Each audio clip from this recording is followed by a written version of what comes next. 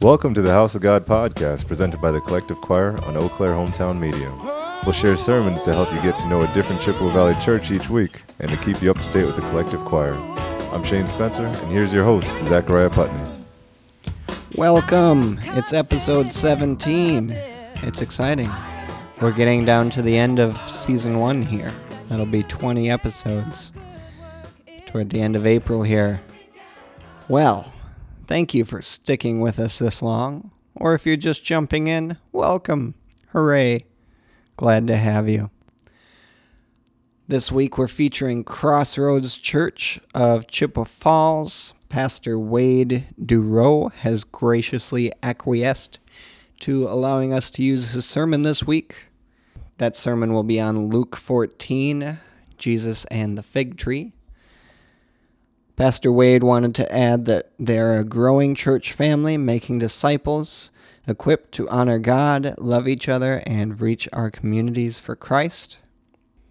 I would like to add briefly that normally we have a testimony in the middle, but this week I wanted to feature a new song that the choir has been working on called This Is the Day. It's going to be oh so good. It's not in its final form yet, but it's getting close. We're going to be having a remix competition that will be open April 10th for everybody to dive in if you're musically inclined at all and can work the digital audio workstation. Remix our song. There's cash prizes. More information on that at collectivechoir.org. Anyway, let's get here to the sermon. Crossroads Church, Pastor Wade Durow. Let's have her. John Geddert died by suicide. It was just hours after he was charged with 24 crimes. He was accused of physically, emotionally, and sexually abusing gymnasts under his care. The Michigan attorney confirmed that Geddert took his own life, and he called it a tragic end to a tragic story for everyone involved. He was charged with 24 felonies that included human trafficking, forced labor, sexual assault, racketeering, and lying to a police officer. One of his victims said she was traumatized beyond words. He tortured and abused little girls, myself included, for more than 30 years and was able to cheat justice, she said. Geddert was a narcissistic abuser. His suicide is an admission of guilt that the entire world can now see. The life and death of John Geddert confirms to us that bad people tend to come to a bad end. Here was an Olympic coach who violated his position by abusing the female athletes entrusted to him. He was a bad egg, and his life came to a bad end. Harsh as it is, it can seem fitting to us. But what would Jesus say about the tragic end of this coach's life? Would he agree that bad people tend to come to a bad end? Or would his insight be something entirely different? Open your Bibles to Luke 13. On the journey to Jerusalem, Jesus emphasized one needful thing: hearing his word. He taught his followers to pray with shameless persistence. His exorcism showed that God's rule had come, and he gave only the sign of Jonah. He pronounced woes upon the Pharisees and the scribes. He warned his followers about hypocrisy and fear, confession and denial, worry and greed. He told them to seek God's kingdom and to give generously. He urged them to watch and be ready for his return, and that he came for judgment and division. 13:1 tells us that it was on the same occasion. That is the occasion as Jesus has been speaking to the crowds and his disciples. It's been that way all the way through chapter 12. There were some present there. And that word present suggests that they may have been relative newcomers to the scene. That they arrived there and they gave Jesus a report they reported to him about the Galileans whose blood Pilate had mixed with their sacrifices. Now, Jesus and many of his disciples were from Galilee. That's the area north in Israel. And so these newcomers to the group probably thought they needed to hear what may have been a fairly current report. It was a rather gruesome event. Now, the ancient historians don't write of it, so we don't have any record of it besides what we find here in Luke. If you've heard of Josephus, he was an ancient historian. He didn't write about this particular event. So it leaves us with more questions than answers. How many? How many people died here? Was it 2 or 3, or was it dozens of people, or more than that? Where did it occur? Was it outside of the temple courts, or maybe inside?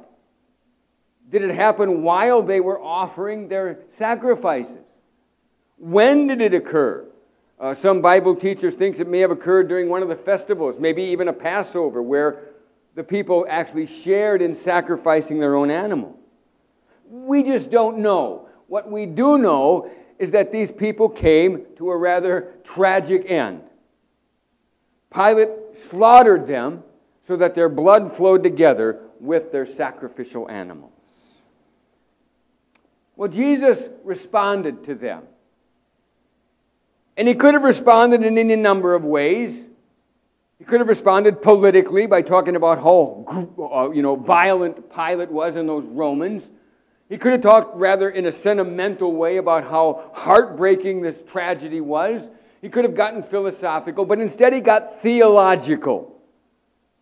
And he asked the question, do you suppose that these Galileans were greater sinners than all the other Galileans because they suffered this fate? This was a fairly common idea amongst the ancient Jews, that those who lived a long, full life were righteous. But those whose lives were cut short, died a terrible death, were not righteous. Was that what they were thinking here? That these Galileans mowed down were somehow worse? Emphatically, he denies it. I tell you no. The condition, unless you repent, his prediction, you will likewise perish. He tells them that unless they turn away from the sin in their lives and turn back and come to the Lord in faithful obedience, they too will meet with destruction. They too will face judgment. And then he brings up another tragic situation. Or do you suppose that those 18 on whom the tower in Siloam fell and killed them? And we'll stop there.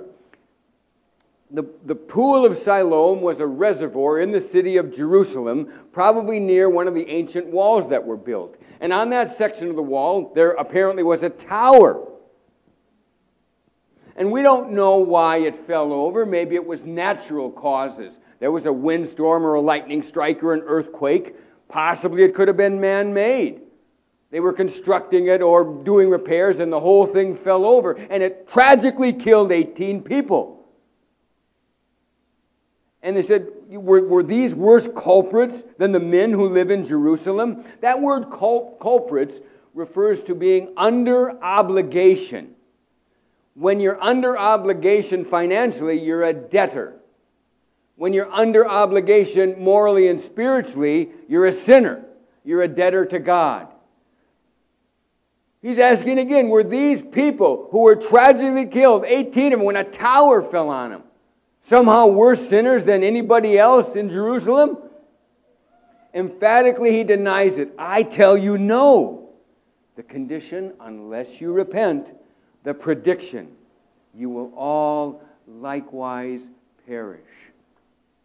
Unless they would turn away from their sin and turn back to the Lord in faithful obedience, they will share a similar fate. They too will face judgment. At this point in verse 6, Jesus is reintroduced as the speaker because there's a shift a little bit in the subject. He's now going to tell them a parable. Jesus taught using many parables. They were a story drawn from everyday life, and they tended to have a spiritual point. Usually, not always, but usually one main point. And this is the parable. A man had a fig tree, which he'd planted in his vineyard.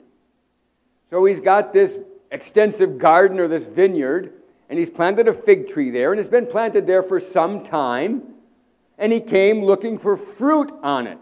A fig tree would produce fruit once a year, and so at this time he expected to find some, hoped to find some, but he didn't find any. So he spoke to the vineyard keeper, the gardener, the vine dresser. Emphatically he said, "Behold, for 3 years I've come looking for fruit on this fig tree without finding any." So he's gone through this for 3 years. Come to his fig tree, just wants to take a fig off of it and eat it, enjoy it, and he hasn't found a single one. So he says, "Cut it down." Why does it even use up the ground? It's just wasting space in my garden. It's just taking up valuable nutrients other plants could use in my vineyard. Chop it down. And he, that is the gardener, the vine dresser, answered and said to him, addresses him as Sir. Literally, it's Lord and Master, it's that word, but here it's a polite address to his employer. He says, "Let it alone for this year too. Let's not chop it down. Let's give it another year until I dig around it and put in fertilizer." He'll get out his spade and some manure and dig it in around the fig tree, and poses the possibility that if it bears fruit next year, okay. But assumes that if it doesn't, then cut it down. So the gardener says, let's just hold off here, give it a little more time, fertilize it, see what happens. Now, some Bible teachers see a number of images in this parable. And they might interpret it something like this, that the vineyard is a picture of Israel. The tree would be a picture of the fig tree, a picture of the Jews, particularly those in Jerusalem. The men in the parable, both the landowner and the gardener, would refer to Jesus. The 3 years would be his 3 years of ministry. And Jesus in this time came bringing the salvation and mercy to the people of Israel, but they rejected it. They did not repent. They didn't turn to him. They didn't believe in him. And so Jesus is warning them of judgment. And that happened at least partially in 70 AD when the Romans came in and just crushed, destroyed Jerusalem. Other Bible teachers think that's just a few too many, images. There's a little bit too much imagination there. And they think the point is simply the same one that John the Baptist made. John the Baptist came and he preached, "The axe is already laid to the root of the trees. Every tree that does not produce good fruit will be cut down and thrown into the fire." Jesus is warning about judgment upon those who don't repent. He denied that those who were Galileans and in Jerusalem who died in these tragic events were any worse than anybody else. The warning is that everybody struggles with sin. And unless there's repentance, they'll face the same kind of situation. Judgment will fall. And he tells this parable of the fig tree that doesn't produce anything and is given one more chance maybe to produce figs before it's chopped down. Sin will be the downfall of all of us. If we do not repent, like a fruitless tree, we will be cut down. I think it's still a common thought today that bad people come to a bad end. And so when we think of people like John Geddert or Jeffrey Epstein, who abused so many young women and young girls, and then they die by suicide. Well, it's tragic. But there's at least a part of us that says, yeah, they were bad guys, and they got what they deserved. I mean, think about this. What do we think of those 25 people who were jammed in that 8-passenger van on the Mexico-America border, who were slammed into by a semi-truck, and there was a great many of them killed and injured? Do we think that they're worse sinners than us? I mean, they were immigrants trying to enter our country illegally. Maybe they got what they deserved. What did we think of those people who were injured or killed in those riots and the looting that occurred after the Black Lives Matter protests? Well, they shouldn't have done that. Don't they know better? They got what they deserved. What do we think of those people who stormed our Capitol building and did all that damage, and there were people killed and injured there? Oh, they're terrible people, treacherous traitors. They got what they deserved. What would Jesus say? Do you really think that these people are worse sinners than any of us? Unless we repent, we'll face the same kind of judgment. Let that sink in. We have in our mind somehow that these other people are worse than us. And we are the ones called to repent. Let us mind about our own sins first before we go casting stones on everybody else. That's good stuff. We'll get right back to that in a minute. Right now, I want to share with you a new single from the Collective Choir, This Is the Day. You might hear some familiar voices in there. We've been working hard on it. Hope you like it. It'll be open for a remix contest and will be released for streaming on all major streaming venues out there on April 10th. Take a listen. Everybody lift your eyes. Today's a new day. Collective Choir. This is the day. This is the day that the Lord has made. Yeah, come on. This is the day. Shane, tell him how it is. Feel the wind hit my lungs. Yeah. God sustain. My breath You give me life, I give you praise. Thank you, Jesus. That brokenness from where I've been, you're healing me. Yeah. I'm new again. I'll shout it out, I'll say amen. Let the world know how losers win.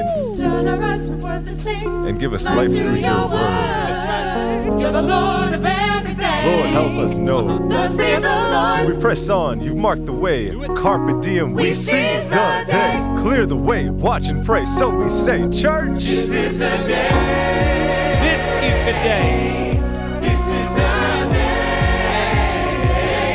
that the Lord has made. It's all a part of his plan. This is the day. So don't you worry about it. Listen. I will rejoice and be glad in it. Come on. This is the day.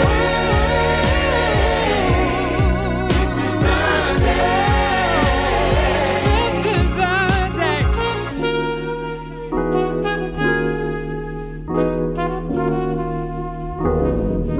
Yeah. Every day your mercy's new. Come on. You give a new mind, a new view. The missiles that the devil threw, Yeah. I'll overcome. I'm born in you. Today I'm not held by fear. The tyrants of this age will hear. Through powers of hell or present pains, your victory's coursing through my veins. There's purpose every Breath I take, I'll cling to you, my soul awake. Your praise is on My tongue I make, persistent faith, the chains will break. Yesterday Has come and gone, forget the past, I'm pressing on. towards the goal. I'll get the prize, Lord help us realize. This is the day. This is the day. This is the day that the Lord has made. Come on, help me say, people. This is the day. I will rejoice. I will rejoice and be glad in it. You can go. This is the day. This is the He's for you.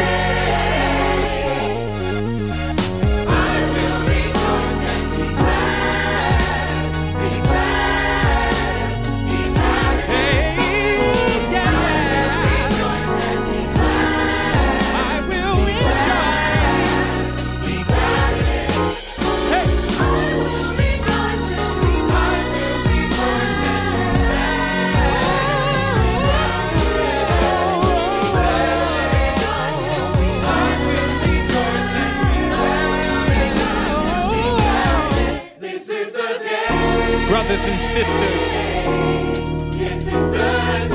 no matter what you're going through today, know that the Lord has a plan because He made today.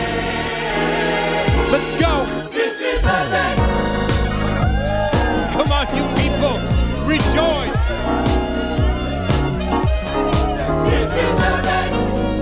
Do you have breath in your lungs? We're gonna walk this out. Come on.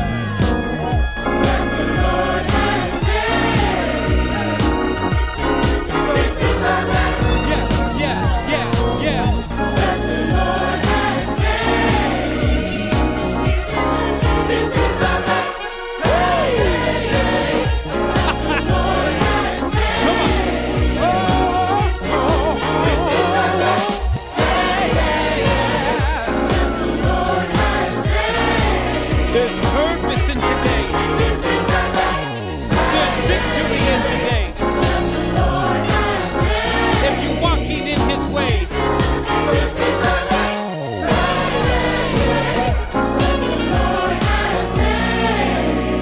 So what you gonna do?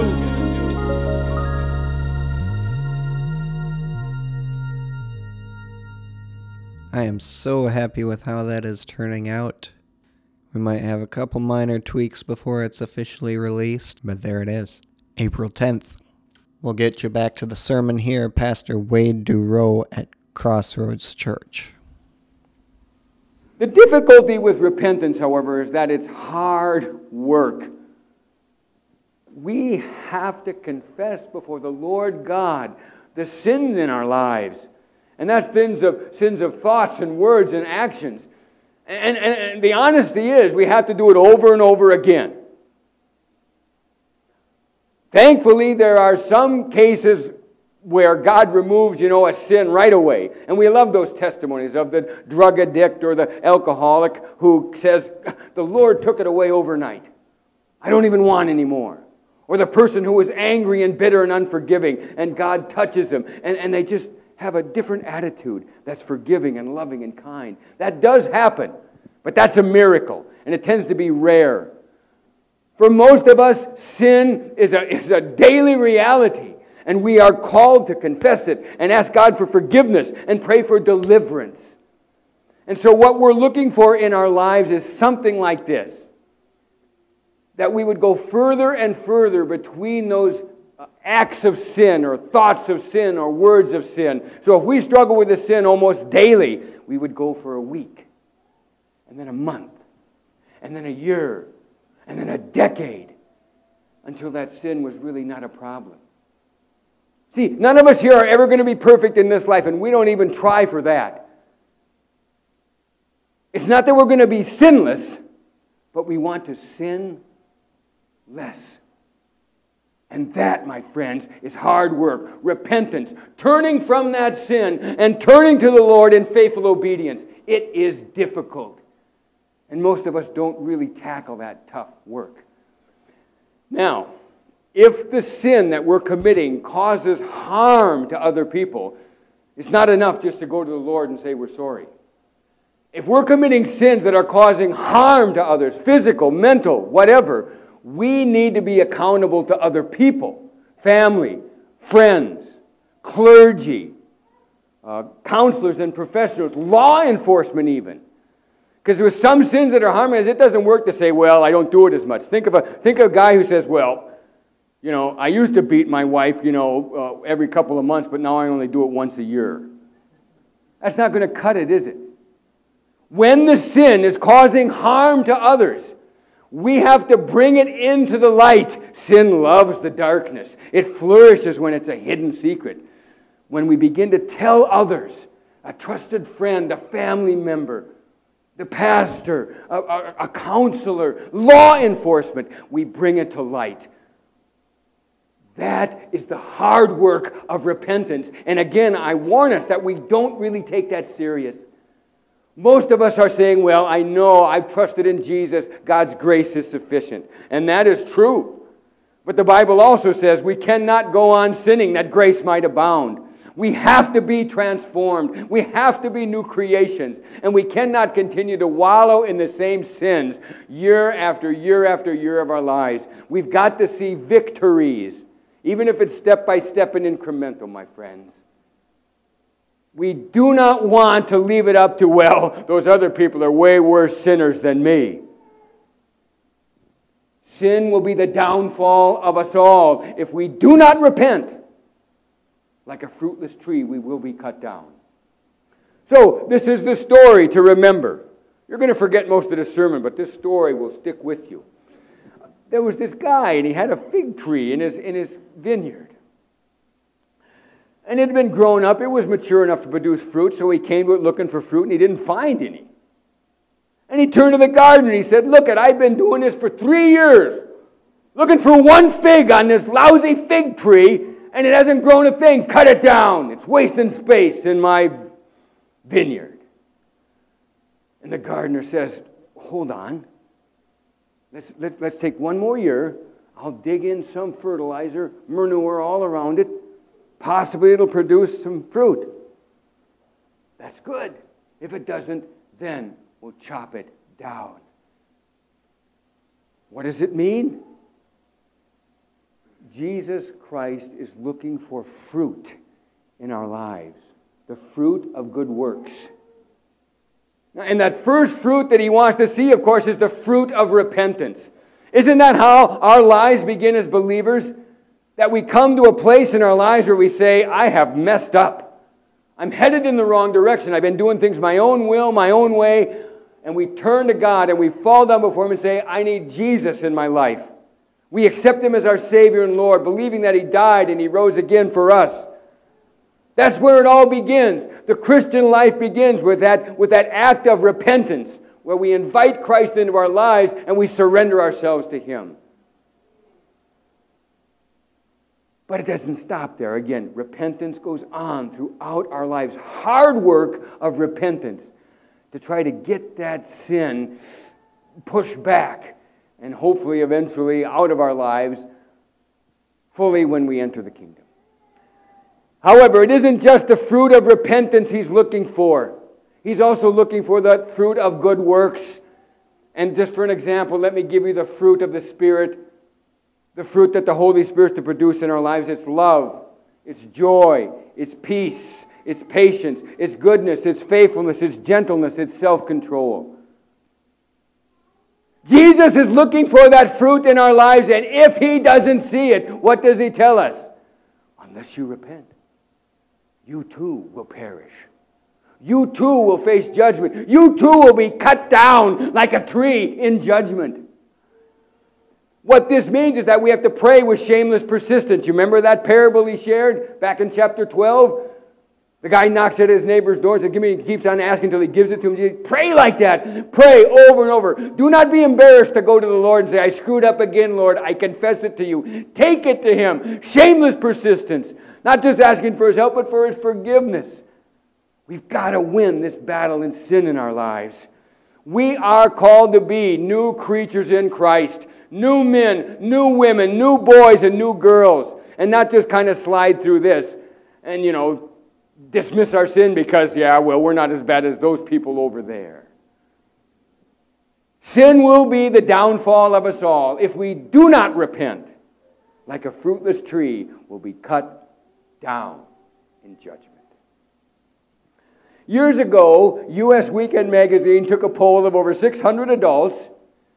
They found that 80% of Americans believed in heaven, believed it exists. 72% of them rated their chances of going there as good to excellent.